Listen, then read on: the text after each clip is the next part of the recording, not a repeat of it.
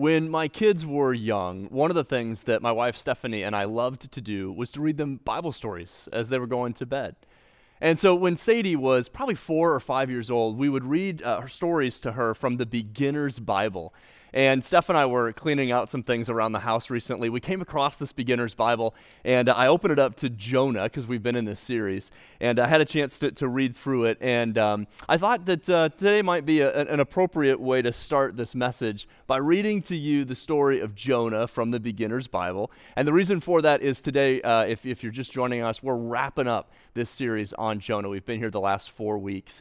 And I thought this might be a good summary. So I want you to hear the words of Jonah according to the Beginner's Bible. And if you joined us in week 2, you know that I already have a problem with the title of this because it's called Jonah and the Big Fish. But here's the story of Jonah from this version. It says, Jonah was a prophet of God. One day God told Jonah, go to the big city of Nineveh, tell them to stop doing bad things. But Jonah ran away. He did not want to go to Nineveh. Instead, he got on a boat to sail across the sea. God sent a big storm to stop Jonah. The sailors on the boat were afraid. They thought the boat was going to sink. Jonah told the sailors, my God has sent this storm. If you throw me into the water, the sea will become calm again. So the sailors threw Jonah into the raging sea. Instantly, the sea became calm.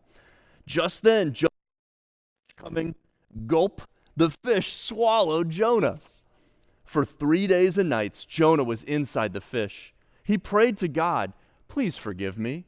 Then God told the fish to spit Jonah onto the dry land. And I love the illustration here. So you have the fish just giving a huge little spit out to Jonah. His tongue sticking out. It's just so fun. And he gets on the dry land.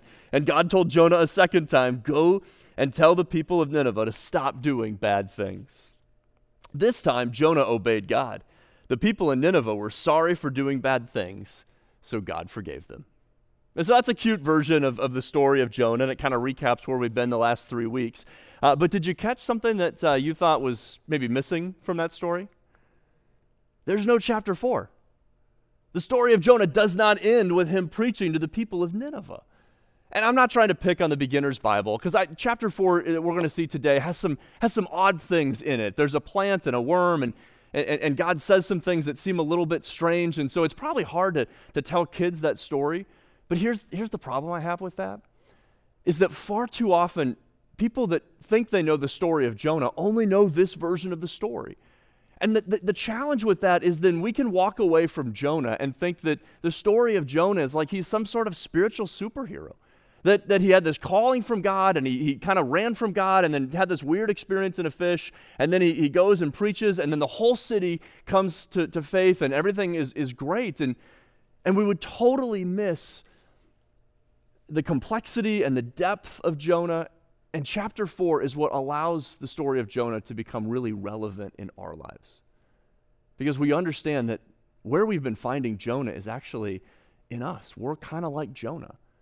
And chapter 4 is what brings all of that together. So you can't miss Jonah chapter 4 as you go through the story of Jonah. So we're not going to do that today. So if you have a Bible, I want you to open up to Jonah chapter 4. I'm going to use the full version of the Bible. Mine doesn't have pictures in it, but it does have the Word of God, and it's a powerful place where we're going to find ourselves here today. So we're going to pick up in Jonah chapter 4, right actually where the Beginner's Bible story leaves off. Jonah did go to the place, the city of Nineveh, and there he did preach to the people, and they responded. They did repent. And so God says in his word that he did not bring upon the people of Nineveh the destruction that he had threatened. And that's where we pick the story up in Jonah 4, verse 1. But to Jonah, this seemed very wrong, and he became angry. He prayed to the Lord, isn't this what I said, Lord, when I was still at home? This is what I tried to forestall by fleeing to Tarshish. I knew that you were a gracious and compassionate God, slow to anger and abounding in love, a God who relents from sending calamity. Now, Lord, take away my life, for it is better for me to die than to live. Jonah is angry. And I love what Eugene Peterson says about this passage of Jonah, is that anger is often a diagnostic tool. That when we're angry about something, it lets us know that there's something wrong or that there's something broken with us.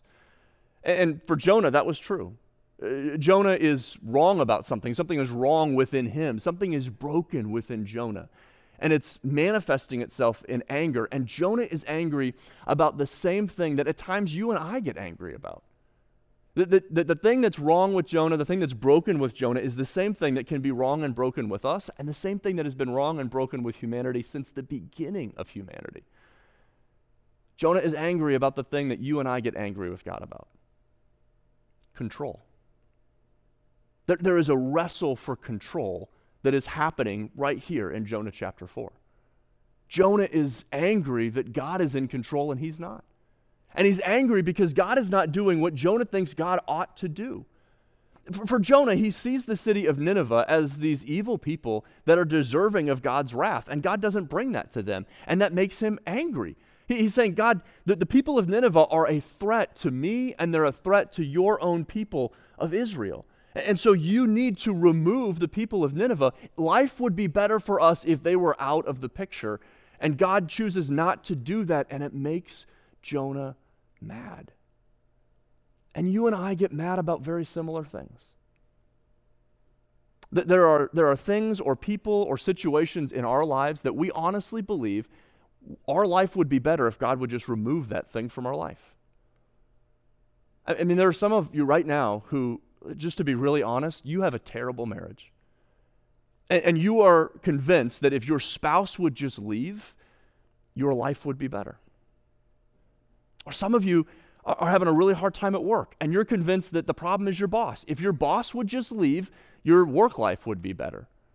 Or maybe some of you are living at home, and you're like, it would be better if I left. Like, I can't stand living under my parents' roof anymore, and their rules and their restrictions, and it's just so hard, and I can't wait until I leave. In fact, some of you maybe you've even set a date about when you're going to leave. It's like a timeline. You're like, listen, when I turn 40, I'm finally moving out of mom and dad's home, right?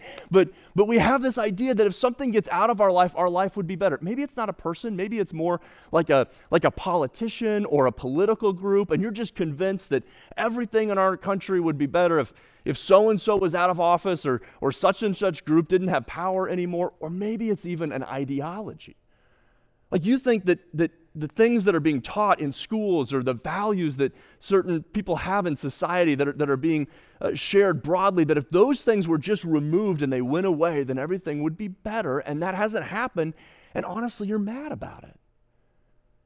But so often, we're not like Jonah. We don't take our anger out directly to God, but we get angry about things that represent those things that we're angry about. And so we're not in control, and so we kind of lash out at others who are or seem to be, and so it's like, oh, it's the school board's fault. Like, they're just so narrow-minded. Why can't they figure this out? Or we get mad about senior management. You know, it's just, why don't they understand this? Or some of you get mad at the church. People will come up to me and be like, if you would just preach a sermon on this, like, everything would get better. And here's the reality, and you know this to be true. Like, solutions are never this simple. Right? When you move out of mom and dad's home and you start paying rent for the first time, what you're going to find is that some of the things your parents were, irritating you about were kind of right. And if you get a new boss at work, like, you're going to have somebody that may be worse than your previous boss. There's no guarantee. And the reality is, if I thought I could solve a lot of problems by preaching, I would just do it more often. But those aren't even the issues. See, the issue when we wrestle for control is never with our head. It's not what we know. It's with our heart. That was Jonah's issue. That's our issue. Here's the reality. You're probably not wrong about the things that you're angry about. The things that you see being taught or being promoted, the things that you're dealing with in your school or your place of employment or your neighborhood, those things that you're upset about, you're probably not wrong about those things. But it's not about having the right knowledge. It's about our heart not being in the right place. That was Jonah's issue. See, Jonah, his theology was correct about who God was. He knew the right things about God. In verse 2, when Jonah says this, at the end of verse 2, when he says, I knew that you were a gracious and compassionate God, slow to anger and abounding in love, a God who relents from sending calamity. Jonah is using God's own words against him. That, what Jonah is saying right there, is a direct quote from Exodus chapter 34, verses 6 and 7. It's when God is describing his nature and his character. So Jonah's issue wasn't with his head, but it was with his heart, because here's the thing, Jonah didn't finish the quote. If he would have finished and continued to quote Exodus 34, verse 7, he would have remembered and would have gone on to say that in addition to God being kind and compassionate and all the things that he lists there, God also does not allow the guilty to go unpunished. But Jonah doesn't bring that up, because oftentimes in our anger for the realization that we're not in control and God is, and it makes us mad, we can reduce God down to an oversimplified version of who he is. So rather than see God for the depth and the complexity and the grand plan of what he's doing, we just reduce him down because we're mad about something. And so it's like, God, all you are in the midst of this is you're just absent. That's just who you are. You're just, I call out to you and you don't answer me and you're just absent. That's all you are, God. You're just absent. Or God, you're just cruel. That's all you are. You just allow me to go through hardships because you're trying to punish me, and that's just your nature. You're just a cruel God. Or it's like, God, all you are is you're just aloof. Like you're not even paying attention to what's going on around here. How could you not even know what we're dealing with? Or in Jonah's case, he's like, God, all you are is you are a compassionate pushover. These evil people say they're sorry one time and you don't bring destruction on them. God, that's all you are. You're just reduced to this one simple thing and I'm done. And so often that can be us. But I love how God responds. God doesn't get down and have like a point-by-point argument with Jonah. He doesn't do that with you and me either. God just sits there and allows us to kind of pour our anger out, or lets Jonah pour his anger out, and then he just leans in and he asks a question. It's in verse 4. But the Lord replied, "Is it right for you to be angry?" Just leans in. Jonah, is it right for you to be angry? Jonah, you who ran from me, is it right for you to be angry? Jonah, you who ran from me, who then caused a storm to come upon a whole group of sailors that put their life at risk, is it right for you to be angry? Hey, Jonah, when you were thrown overboard because of the storm, and that was the only way to stop it because I was trying to not pay you back but to bring you back, is it right for you to be angry? When you were drowning in the ocean, Jonah, and I provided a fish to come and preserve your life, is it right for you to be angry? When you had enough time in that fish, I called that fish to give you up, Jonah, so that you could have new life. Is it right for you to be angry? Jonah, when I came to you a second time and gave you another opportunity to do what I asked you to do the first time, and you finally did it, is it right for you, Jonah, to be angry? And Jonah never responds. He just runs away again. That's what Jonah does. He's a guy who runs. He runs. This time he doesn't run far. He just runs outside the city, and there he sits and he pouts. He's having a little pity party for himself. It's verse 5. Jonah had gone out and sat down at a place east of the city. There he made for him a shelter and sat in its shade and waited to see what would happen to the city. He's just kind of waiting. He's like, okay, God, are you going to get your act together and finally do what I think you should do? But then Jonah's situation changes. Verse 6. Then the Lord provided a leafy plant and made it grow up over Jonah to give shade for his head, to ease his discomfort. And Jonah was very happy about the plant. So things have changed, and Jonah's mood's improving. He's feeling a little bit better about things. Verse 7. But at dawn the next day, God provided a worm, which chewed the plant so that it withered. When the sun rose, God provided a scorching east wind, and the sun blazed on Jonah's head so that he grew faint. He wanted to die and said, "It would be better for me to die than to live." Okay, so our friend Jonah is pretty emotional at this point. What is going on with Jonah and this plant and this whole situation? Well, Jonah was a prophet of God. And the prophets in these days were people that God would speak to, and then they would say what God said, or they would do what God told them to do. But at other times, the prophets would have certain experiences. God would allow things to happen in their life that were aimed and designed to teach a spiritual truth or a spiritual reality for God's people. So for instance, there was another prophet in Israel by the name of Hosea. And God told Hosea that he was to marry a woman that he knew in advance would not be faithful to him. So he married her anyway. They started having a family. They had children. And then this woman began to be incredibly unfaithful. She cheated on him with all of these different guys all throughout the village, all throughout the town. Everybody knew about it. It got so bad that at one point she was actually living in the home of another man in town. And God told Hosea, just let it happen. Just you continue to be faithful to her. You just let this thing happen.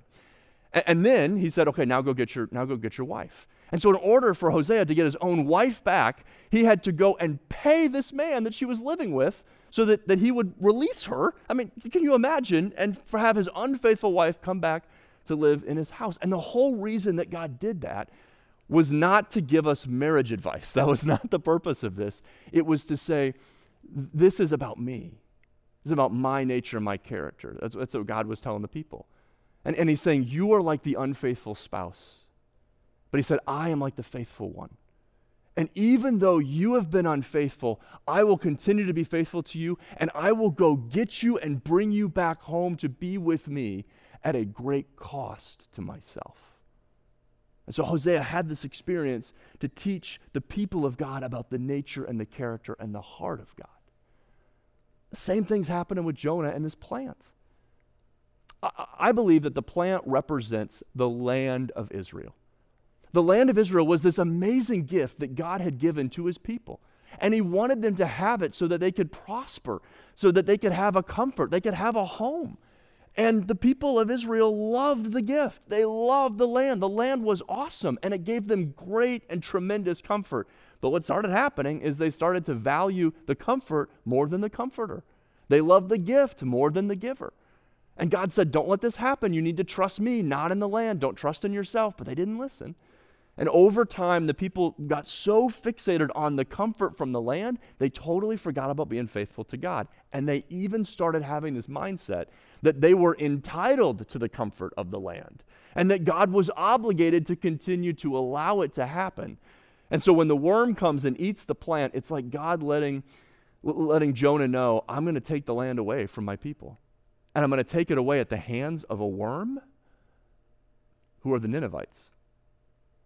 It was the capital city of Assyria, and we know that later the Assyrians did just that. They collected God's people. They took them out of that land and scattered them all over the place as a part of judgment for them not being faithful to what God had called them to do. And so Jonah, when he recognizes that that's what this is really all about, he becomes so angry. In the midst of that realization, God asks his question again, verse 9. But God said to Jonah, is it right for you to be angry about the plant? And this time Jonah answers. It is, he said. I'm so angry, I wish I were dead. Jonah's like, listen, God, if this is how this is going to be, I'm out. Like if I'm going to have to go through life, if we're going to have to go through life without the comfort that you have provided to us, we are done. I'm done here. I want nothing to do with this. Because what we see in Jonah is what is in you and me. We are people who prefer our comforts. And we really want to avoid, at almost all cost, situations that are uncomfortable for us. We try to remove ourselves from situations of discomfort. The summer after I graduated high school, I needed to get a job just to make some money for college.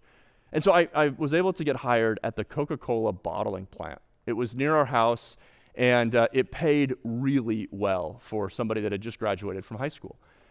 But the problem was I was like one of the only summer employees, and I was like the only one my age, and I was working with all of these seasoned warehouse guys, and they had no patience or time for me. It was kind of a rough group of guys, and I had to work second shift, so it was odd hours, and I was working late, and the work was hard. It was just difficult work, and I didn't know what I was doing in the warehouse with all the stuff I had to do, and I hated it. I hated this job. It was so uncomfortable being there. And so a couple days into the job, I was like, I don't know that I'm going to make it. I think I just may quit this job. But then my second week, our shift supervisor came to me, and he said, hey, Kyle, I need you to come with me today. You have a special assignment. And so we got out of the warehouse, which I was grateful for, and we went across the property to another warehouse I'd never been to before.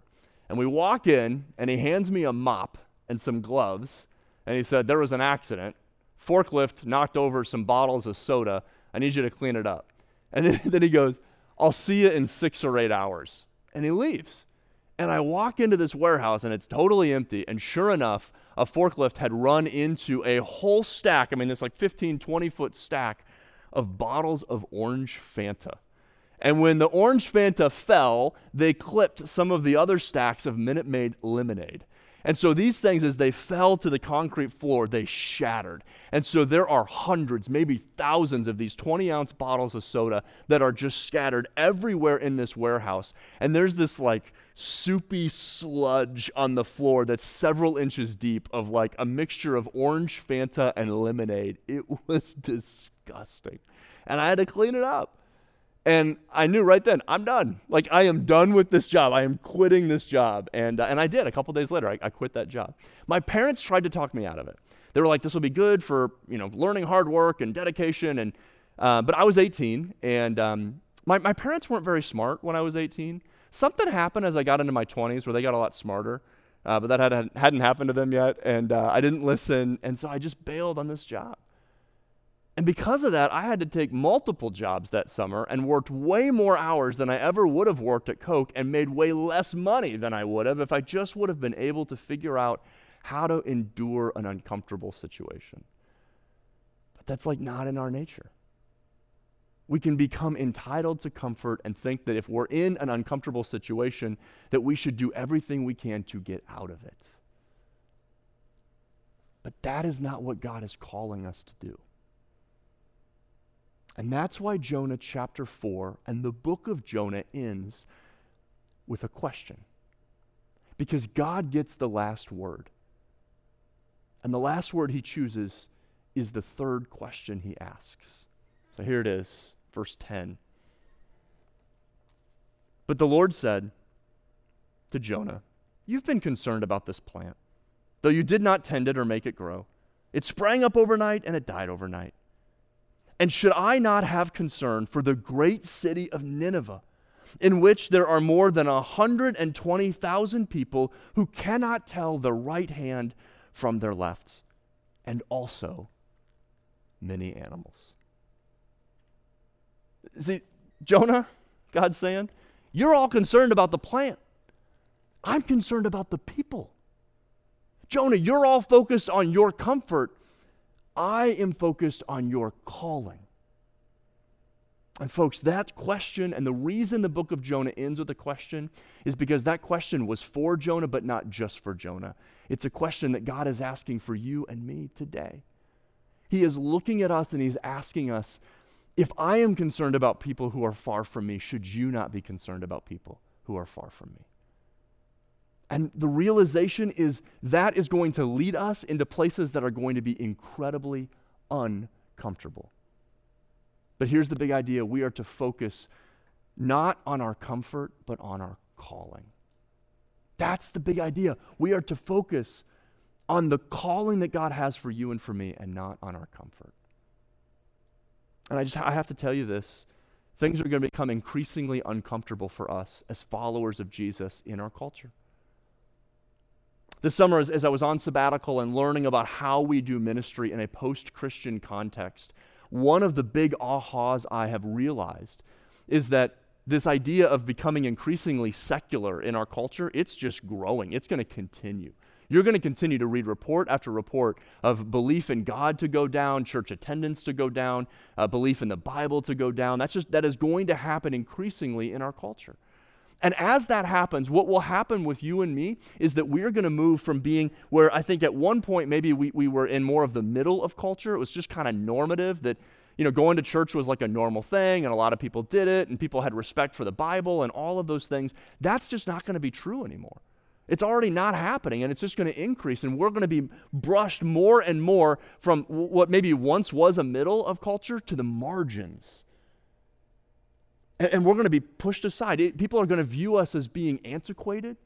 They're going to view us as being harmful. They're going to view us as being the problem.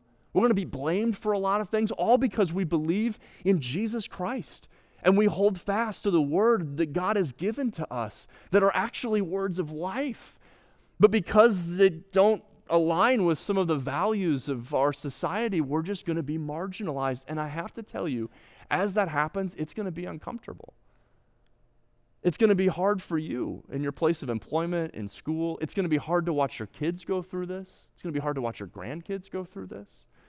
But listen, there is hope in the midst of it because the church of Jesus Christ was built to do ministry from the margins. That's how we've been designed. Because it's from the margins, not the middle, that we're not the most popular, but we trust the most in God. And it may be the most uncomfortable place for us to be, but it's there where we are called to be. And when we are in our calling, God works in powerful and mighty and significant ways. But it's going to be uncomfortable. I know for many of us, we're in places where we see people in culture who, morally speaking, do not know their right hand from their left. They're confused about those things. You know, when God says that, he has compassion for those people, so we too need to have compassion. The Apostle Paul says something similar in 2 Corinthians 4:4. He says that the God of this age has blinded people from the truth. Those who are unbelievers have been blinded to the knowledge of who Christ is. Folks, the people who are in power, the people who are in culture, they don't even understand the right hand from their left, and God has said, I have sent you as my people to know the truth and to be a witness, to be present among them.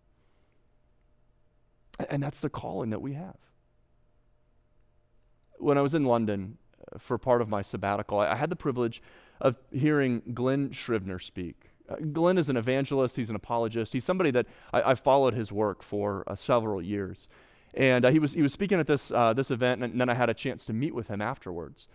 And Glenn was born in Australia, but he lives in England. So officially his accent is awesome. And he is a great guy to listen to. And we had this incredible conversation afterwards. I was so excited. I ran up to him and I was like, okay, Glenn, here's the deal. Like, thanks for meeting with me. And I'm a pastor from the States. And I have all these questions about ministry in a post-Christian context. And you're an evangelist. So what are you seeing? How's it working? How do you lead people to the Lord in the midst of a secular nation? And what do I need to know? How do we get ahead of this? I told him about Wooddale. I mean, just like all of these things.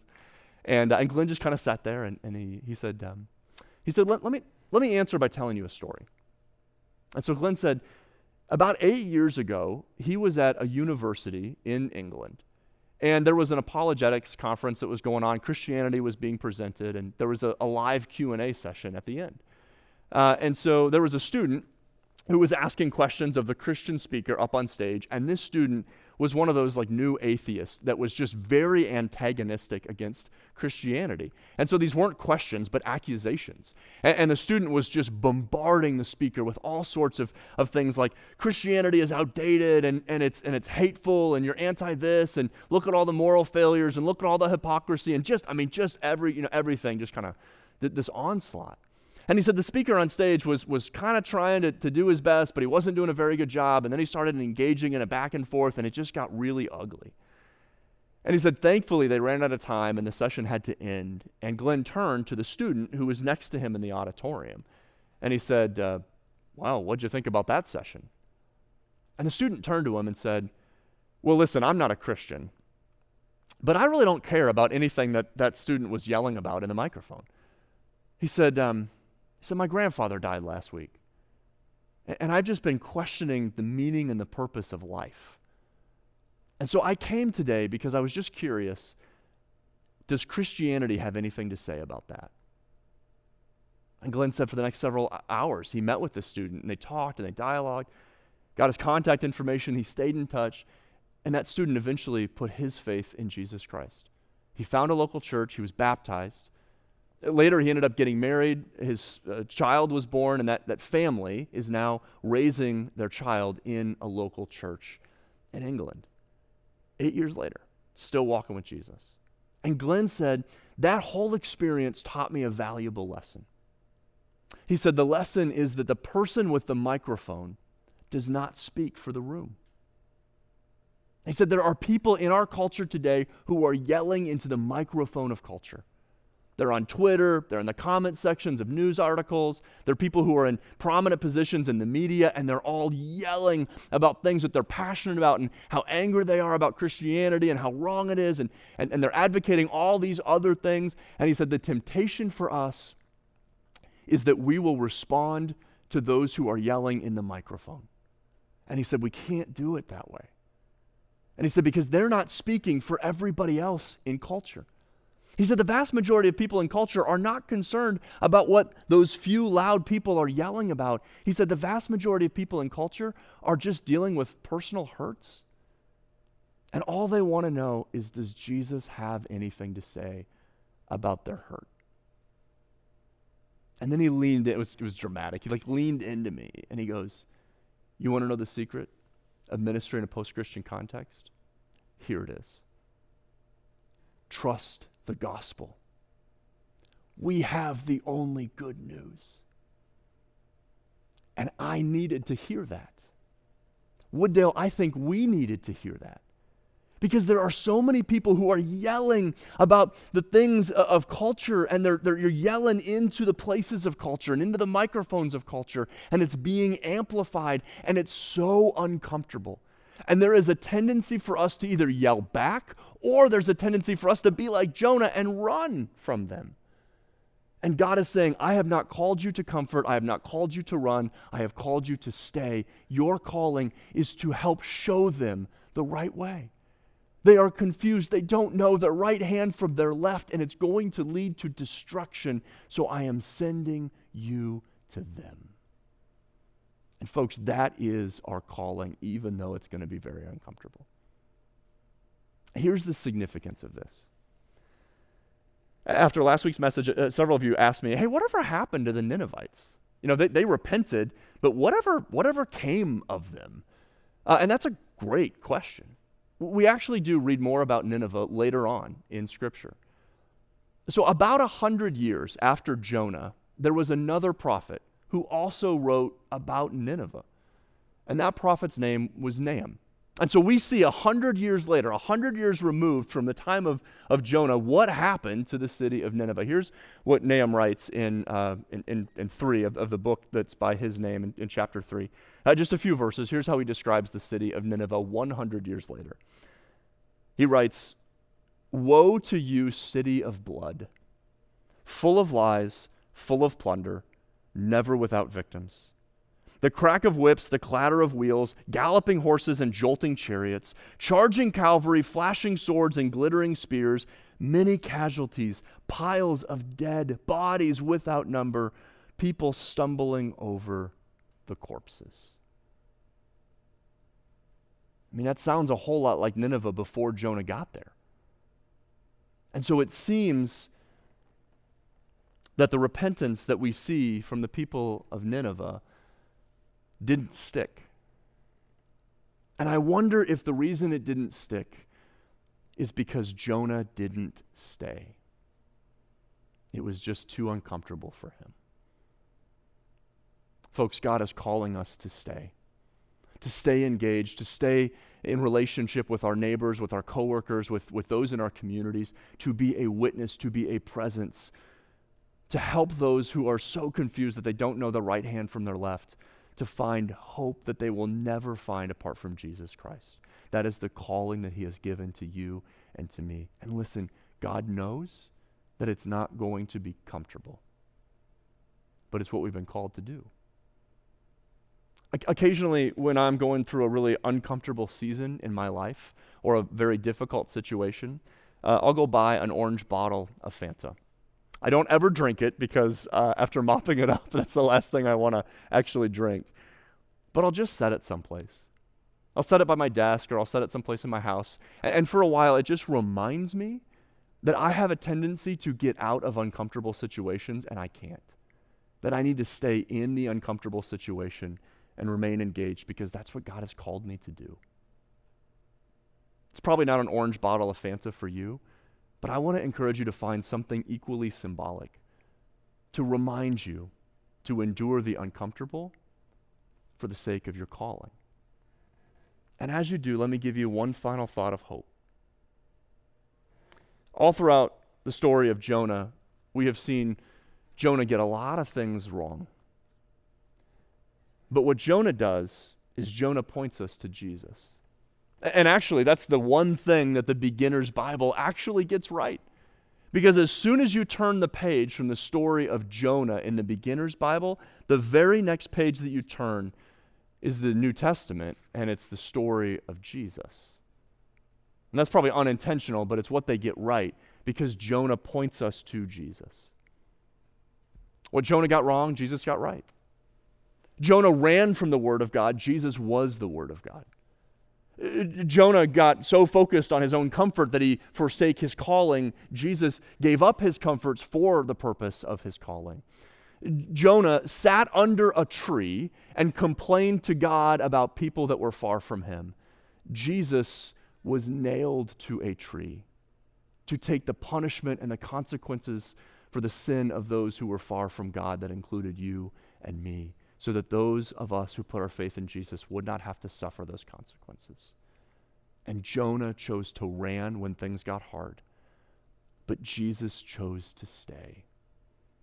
And that's the promise that Jesus gives to you and to me. That when we pursue our calling to be his witnesses, the promise that Jesus gives to us is that he will be with us always. And that ultimately will be our true source of comfort. Let's pray. Father, we are so grateful for this little book of Jonah. And Father, there's so much packed in here, but Lord, it just hits so close to home.